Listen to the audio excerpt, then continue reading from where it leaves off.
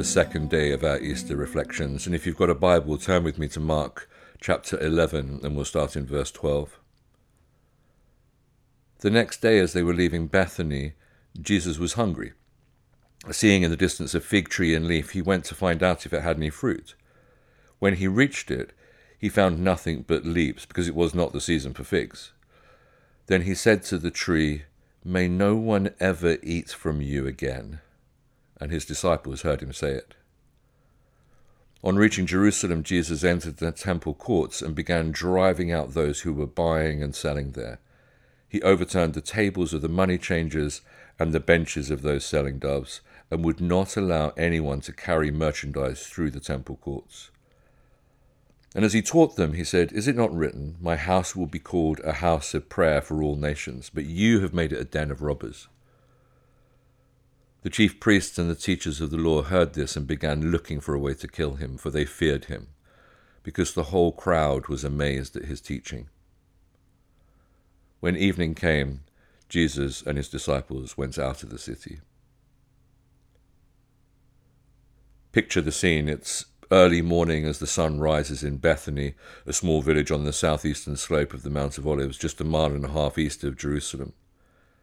It's a Monday morning in AD 33. Jesus is staying in the humble home of his friends Martha, Mary, and Lazarus, whose body would still be in the grave if it hadn't been for Jesus. Just the day before, the first day of the last week of Jesus' life, he had made his triumphal entry into the holy city of Jerusalem, riding on a donkey over a royal red carpet of palm branches and cloaks, hailed by his disciples and the crowd as the Messianic king. But today, it's a very different story. Jesus knew that all the praise and adoration of the crowd was really because they were looking for a Messiah who would meet their needs and do what they wanted him to do. Even though he tried to tell them on so many occasions, they just wouldn't let go of their expectations and assumptions. Their hope was for a saviour who would overthrow the oppression of the Romans and set them free once and for all. They had no idea that they would get all they hoped for and so much more. It was just going to come about in a very, very different way to the one that anyone could ever have imagined. As Jesus and the 12 disciples gather at the meeting place in Bethany to make their short trek back to Jerusalem, Jesus' agenda was the same as it remains today: to strip away all of the assumptions, all of the expectations of who he was and what he was going to accomplish. This wasn't going to be a gentle Jesus, meek and mild kind of a Monday.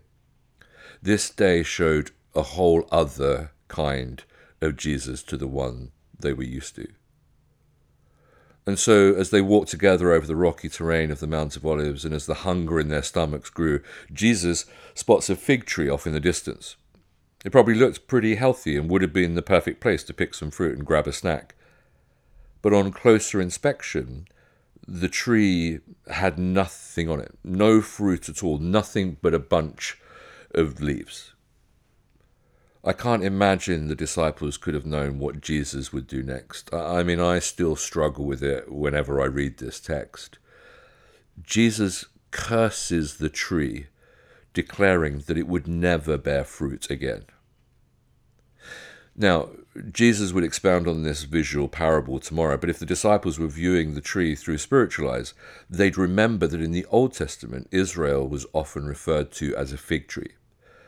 So is this seemingly harsh judgment from Jesus intended for those who bear no fruit?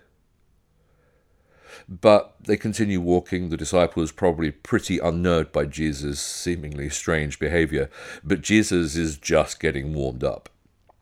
When he enters the Temple Mount later that day, he finds himself surrounded by God-fearing Jews who'd made the pilgrimage to Jerusalem for Passover. Now, not only would all of these pilgrims have had to pay the temple tax, they'd also have to buy an unblemished sacrifice in the court of the Gentiles. And as Jesus looks at the money changers and merchants, some kind of holy zeal and righteous indignation wells up within him. His Father's house, which was meant to be a house of prayer for the nations, had been turned into a den of thieves, where these Poor Passover pilgrims were being preyed upon. So what does Jesus do? He overturns the tables of the money changers and throws out the merchants and their customers, stopping the day's business and roaring trade.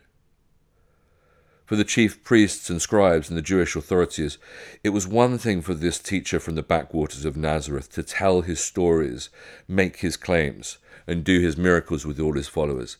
But now he was inside the holy city and he was messing with their way of doing things. He'd entered the gates of Jerusalem like he was the new King David or new King Solomon or something. And more than that, he'd even had the audacity to declare that the temple belongs to him and his Father. And from this point forward, there would be no coming back. Jesus is literally signing his own death warrant. The sun gets lower in the sky and evening approaches. According to the Jewish calendar, the beginning of a new day, and Jesus and his disciples make their return to Bethany. Tomorrow will be another day where things get turned upside down as Jesus makes his way towards the cross.